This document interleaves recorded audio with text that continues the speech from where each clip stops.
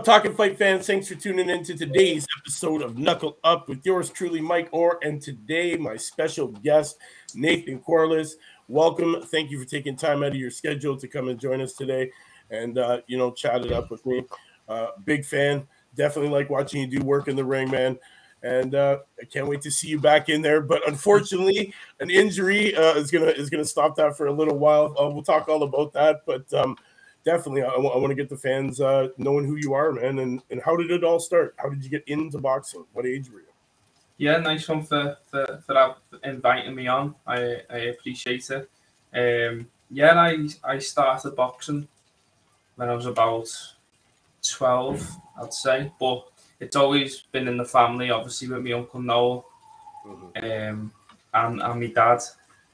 You know, he got me into boxing. I've always loved boxing. Grew up watching the likes of Joe Frazier, Ali, Joe Lewis, on videotapes, and I've always loved the sport. So I think it was inevitable, really, that I would end up being a boxer. And just one day, my dad said, you've got to get off the Xbox and start doing some sports. So I chose boxing, and it went from there, really. Yeah, that's awesome. You know what? It's a good thing you did put down the Xbox, right? Your uncle had a pretty good pro career. Did you feel pressure to get into boxing because of it, or was it just always a passion because it was in your family? There was no pressure on me to get into boxing. I chose the sport. I played football. I had to go running, and then it was just try boxing, and then it went from there. Really, there was no pressure on me to go on and be a professional, to even fight. It was just to get me out the house, and do some sport and get a bit of discipline. And yeah, it went from there, and I started getting better. I felt like I had real natural talent for it, and then I just kept progression in the amateurs, and I was always fighting lads who were a lot more experienced than me. I only had 19 fights as an amateur, right? And I achieved, quite a bit. I beat a lot of top lads during my time as an amateur, and I ended up turning pro, and I feel like, if it wasn't for my dad pushing me and stuff, I wouldn't be in the position I was in now. Right. So is your dad a big part of your training?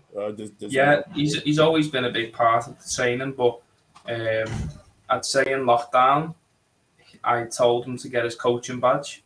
Okay. So now he's a part of the team. He's the second man in the corner, basically. Okay. Who's your head trainer? Tommy Smith. I've been with Tommy since I was an amateur. Oh, okay, yes. And you were at ABC, right? At the Salisbury ABC, yeah. I started off in the Golden Gloves, right. And then we left and then joined the Salisbury in 2012. And you were their first fighter to go pro, correct? Yeah, first fighter to go pro with them as a club. Obviously, there's been a lot of other fighters who have turned pro in the past from the Solly, but they never actually turned over with them. I was the first one, yeah. How did that feel when that happened? It was a proud moment for me. As there's a lot of decent pros have come out of that gym, and me being the one to set it all alight for the Solly to have their pro stable. It was great, and I wish them all the best as well for whatever future plans they have. Right. What are some of your short-term goals? Well, I know you just got injured. You tore. Why don't you just tell us about it? I know we were talking about it off camera. Your last fight, you won it. You're now 11-0, correct? Yeah. Let so Saturday night, I boxed in the M&S Arena on the Liam Smith undercard. Fantastic night, other than me rupturing me tendon in the bicep in the third round. I'm going to be out of action probably till about March. I'm trying to get try and quickly get me operated in the next 2 weeks, and then it's 3-4 months rehab. Rehab. So I'm gonna be staying in the gym and doing everything I can to stay fit. Obviously, just not being able to throw my left hand. Right. But me plan is March 2023. Gutted, but you know what? These things happen in the sport, and you've just got to, stay mentally strong as well. Right. Do you feel pressure at all to come through with that first stoppage, or you just don't let that bother you at all when you're in the ring? You know what? It does. Obviously, I would like the stoppage. I thought I was going to get on the weekend, Right. and then obviously I tore the bicep. I had him down in the second round with a good shot. Yeah. It was towards the end of the second, and then in the third round, the bicep thing happened, and then I couldn't really set my shots off, Right. so I was just doing enough to win the rounds, and I still caught him with some nice shots, and to be fair to him, he took the shots well, and I think it was just one of the things. I don't feel any pressure because end of the day, when you move up in these levels, Hmm. you don't tend to see as many knockouts in Right. when the fighters reach a certain level. Not saying that they don't. People can always have an equalizer, and Hmm. that's not to say I don't have power, because I do have power. Oh, But definitely. boxing ability, is that's the art. Everyone should know how to box properly. So I feel like people can underestimate me, and they can do that all they want, But when we get in there and they're not able to land the shots on me, not able to land the power punches, and I'm boxing heads off, I think a lot of the time it's gonna it'll come down to that, and people will quit, or you get late stoppages. Right. Right. Honestly, when I watch you fight, you do have a very, very intelligent like ring IQ. It shows that you've had a lot of skills taught to you throughout Yeah, your amateur career and stuff.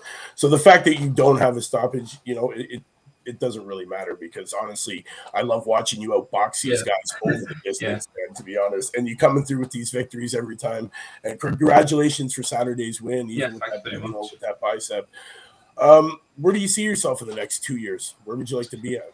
Well, I want to be pushing now for big fights. Right. Whether that's I'm going to need a fight to come back in March after the injury, and then from there, I want to be pushing on for British titles and stuff now. I Right. feel like I'm ready to do it.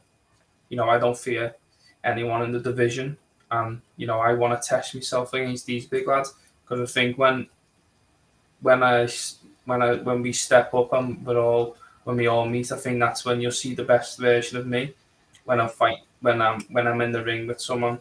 Who you've got to really perform against. And there's no disrespect to me past opponents, but sometimes I find that I'm winning fights in first gear. Um, and when I was up for this Webster fight, I was really up for it. Best I've ever trained. I was training like an absolute demon in the gym. I was doing all my cardio. I never cheated once on my diet. And I'd done everything that was asked of me for this Michael Webster fight. And for whatever reason, he couldn't fight, and I wish him the best of luck on it and whatever he's got wrong with him and in his recovery. But once I get back fighting, I want to be pushing on now, and I want to be looking for titles myself. Right. What do you think the biggest lesson you've learned in boxing is to date? Um, you can never underestimate anyone. I think that's it's an old cliche, but yeah, you can never underestimate anyone. You've always got to go in to these fights 100%. Right. 100%. You can't cheat. You know, I've done it in the past. You might not have trained as hard in that session, Mhm. and this year really for me has been a turning point in my mentality as well. Right. I'm on it constantly, and I'm always looking to better myself, and what can I do to get fitter? What can I do to get stronger? what diet, getting a nutritionist and getting a good strength and conditioning coach and sparring, it's all got to be right, hasn't it? Right. Now, so with a nutritionist, so you've now recently brought on a nutritionist Yeah. into your training. It was since the Steve Collins fight. Oh, okay. And how do you feel like before you get in? Like, is it helping? Like, does it give you more energy, or do you feel less sluggish and all that? Yeah, it's more to do, when you're training. Right. When you're really overloading on training, and you're feeling tired, and you don't want to go and do this session because your body's crying out really. But since getting me nutritionist, you're able to just do that little bit extra. Your body's still tired, but you've got the energy to go and do it. Whereas in the past, you're sort of guessing with your food, where when you've got someone on board telling you what to eat, and then have a caffeine chewy or to get you through this session. Just little things like that, adds up to a lot. Was there anything that was introduced into your diet that you had never eaten before that you were kind of surprised? No, it's all basic foods. The only thing I would say was like bringing like caffeine on as like before sessions when you're tired. Right. Obviously you have a little coffee and stuff anyway, but having quite a bit of caffeine just to give you that little energy boost to get through the strength conditioning session or to get through the sparring session. So, just little things like that. They don't make a difference. Right. I know you've sparred some good names. What's the best sparring session that you've had, and who was it with? I'd probably say the most I enjoyed was being down in with Hughie Fury for, can't remember what camp it was, but we was asked down. I think I was 2-0 at the time as a pro. We were asked down for a full training camp, and being around them and being around Peter Fury and seeing how they train and how they spar. At the time I was only doing 4 rounders, and to look and see the type of fitness level that these top lads have got, it doesn't half inspire you to get to that point. And it showed in for this camp for the Webster fight. I was getting two lads in for spar, and I was doing 10 rounds. They were doing 6 or 4 each. And you're pushing on in the 10th round. Right. And that was brilliant for me as well, because you get yourself to this fitness level and you see all the hard work you've put in over the years getting to that point. Right. Who, if you could fight anybody right now, like if your arm wasn't hurt and you're ready to book a next match, who would it be? Who would you call up? I wouldn't say I'd call out anyone. It's just anyone, for the British title in the division. If the British title was vacant and me and whoever got put in there, I wouldn't be bothered who it was in this division. I feel like I'm good enough to beat anyone. So I'm looking forward to next year and of getting myself into these big fights, because I'm more than ready to do it. I believe you are. It's unfortunate that you got this little hiccup in the way, and now you're gonna have to wait till March. What is it that you possess that you believe helps you be the best you can be and the better man in the division? I think speed and boxing ability. I don't think many of the lads in my weight have got the boxing or the ring IQ I've got. A lot of them rely on the power, and I rely on boxing people and being smart in the ring. I don't take many punches. No, that's true. I'm not taking many punches in my career. In the 8th rounder with Steve Collins, I barely took any. So, I think a lot of people struggle to actually land punches on me. And once you get through the round and the rounds are going on, I think that'll really frustrate people. What do you believe to be one of your weaknesses, if you have any, and what are you doing to improve on it? I'm not sure. I could probably throw some. I don't know. Well, never really thought about it, to be honest. Probably, not knocking people out. I probably, yeah. It's a week. I've not had one, so I could probably say that. Yeah. Honestly, I don't, it doesn't even matter that you haven't knocked anybody out because definitely you do outbox them, Yeah. and you do move very agile, man, for a cruiserweight. Yeah. Is there anything like? Do you work on stuff to help with that movement? Like how are No, you? I actually find it quite hard in the gym to when my dad will say, keep moving your head, keep moving your head. But I find it hard to actually train it. It's more like reactions.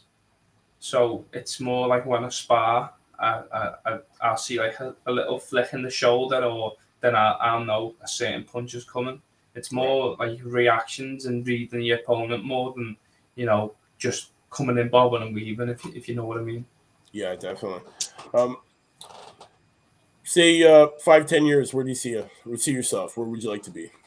Well, if hopefully on the world stage, that's everyone's dream, and I think I'm good enough. And these next 2 years are vital for me. Got to you know British title. I'll be the first. I think, don't quote me on it, but I think it'll be the first British champion from Liverpool in the cruiserweight division.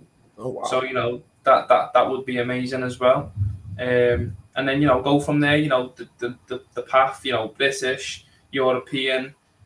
Beat some world level opponents, and then who knows, world titles and whatnot. But you know, my main focus now is get myself to that British title now. Right. Um, if Okay, for anybody out there who doesn't know who you are, which of your 11 wins would you say was the best display of your skill set? I would probably say the Steve Collins fight. That was my first real test, Right. and a lot of not everyone thought I was gonna come out of that with the win, and there's a few news articles saying it's going to be an easy win for Collins. Um, and I had that, and he started the fight okay in the first round, and then after that first round, I completely took over. I controlled the pace. Yeah, kept jabbing. My skill set was shown in that fight. I had him hurt a few times, and I would say that's probably my best fight. And then probably after that would be Ken Kapanen, but mainly because of how I beat him. It was a shutout. I don't think he Yeah. landed the punch on me, and he's a brilliant opponent. Right. For lads starting off, he can cause an upset against anybody. I Yeah. think after the fight with me, he went on and won 2 fights on the bounce by knockout. So he was, I would say, he was in the 4 round fights anyway. He was definitely one that could have easily went wrong. Right. Uh, can you run us through a day of training camp?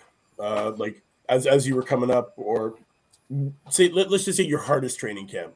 Run us through a Well, day in the I hardest would training say camp. it was this. I would say it was this camp. Obviously, it was my first supposed to be a 10 round fight. Right. Um, so I usually train about 12 o'clock boxing. So sometimes I would have a run in the morning, then go boxing, then go strength and conditioning in the night. Um, then we would more than likely spar on a Monday, Wednesday, Friday. Um, do strength conditioning in the night after the Monday session. Tuesday would be boxing and cardio. We introduced a rowing session in the night, which was 10 rounds, 3 minute rounds. You had to hit 800 meters every round with Oh a wow. minute rest. So that was grueling. Wow. That was tough. Um, so I was doing the rower, me running, strength conditioning, and me boxing. I was 2 to 3 sessions a day 6 days a week. Wow. So that was tough. And sparring was, I think I'd done 4 10-round spars, a few 8s, and then at the beginning of camp we done a few 6s. Right. But yeah, this camp is definitely the hardest. Is there any part of the camp that you hated doing? Probably the rowing, to be honest. It sounds pretty rough, man. 800 meters, you had to reach at every round. Yeah. That's got to be difficult. Tough. Yeah, that was your mental strength more than the physical part of it was obviously hard, right? But the mental side of it as well was grueling. That sounds brutal. I don't envy you at that point, man. Holy crow. If you walk away from the sport tomorrow, what would you want to be remembered for? I would just say probably the Collins fight. It was my first headliner. I thought the box brilliant. And beating an opponent like Steve Collins Jr. Right. The way I beat him, I think I beat him 7 rounds to 1. Yeah. That was doesn't really get the credit it deserves in the boxing world. But I would probably say that, yeah. Excellent. When you're ready to retire and hang it up, any plans to teach? Pass it forward. I would probably go into coaching. Yeah, I would probably go into coaching. Not sure if it would be amateur or pro. Right. But I would definitely go into it. I think I love the sport too much not to. Right. If you could, give advice to any of the young kids coming up, what would it be? Yeah. They just gotta work on your skill set. Try and keep the egos aside and train hard and work hard, because you can have all the talent in the world, as my dad always says, and if you don't train hard enough, in the end, it might not at the beginning, but in the end, hard work always beats talent. And if you've got both, then you should go on to do great things. Right. Do you want to be loved or do you want to be feared? I'm either or. I don't really think about that side of it. I just want to go in, do my job, and get the wins and keep winning until I get to the level that I think I should be at. Right. With boxing, boxing being, pegged as having so much politics and bull crap going on behind the scenes. What's the biggest obstacle that's been put in front of you that you've had to, climb over so far in your career? I think it's mainly, it's hard for a lot of boxers like myself. I've had 11 fights now. I've had one fight on the big stage. The small hall shows are hard. You've got to go out there and sell tickets, got to bust your balls and do a lot of hard work. And I think with a lot of the lads, if you can't sell up to 100 tickets, you're not able to fight. I'm one of the lucky ones who can shift out a few tickets, but it's not always the case. Some of the good boxers who've left the sport haven't been able to achieve what they can achieve because they're not ticket sellers, and it shouldn't be like that. It should be based on how good you are. It shouldn't be based on how many tickets you sell. And I think boxing's struggling a little bit at the minute. Outside the super fights, you look at organizations like the UFC, and they've set the bar high, and people are out there moaning about how their fighters getting paid. But if you look at the exposure they get from the UFC, it's just crazy. If you're on the UFC, you can make a lot of money outside the sport as well. Right. Whereas in boxing, unless you're one of the mega stars, you're not really doing it. So I think boxing's got to somehow find a way to start competing again in the mid-level of the sport. Right. The mega stars, they're fine. They're earning the big money. Yeah. But the lads my level and the mid-level, it's not the case. I know it's almost like they've left it up to you with with the way social media has blossomed and all these different platforms. It's like they've left it up to the boxer to self promote now, and these promoters are just sinking their time and money into the big stars, which in turn hurts you guys because 11 fights, and you're in the situation you're in. Really, what do you think they need to do to change it? I think everyone needs a fair share of. I wouldn't say money. Fuck the money. I think everyone just needs a fair share of being noticed.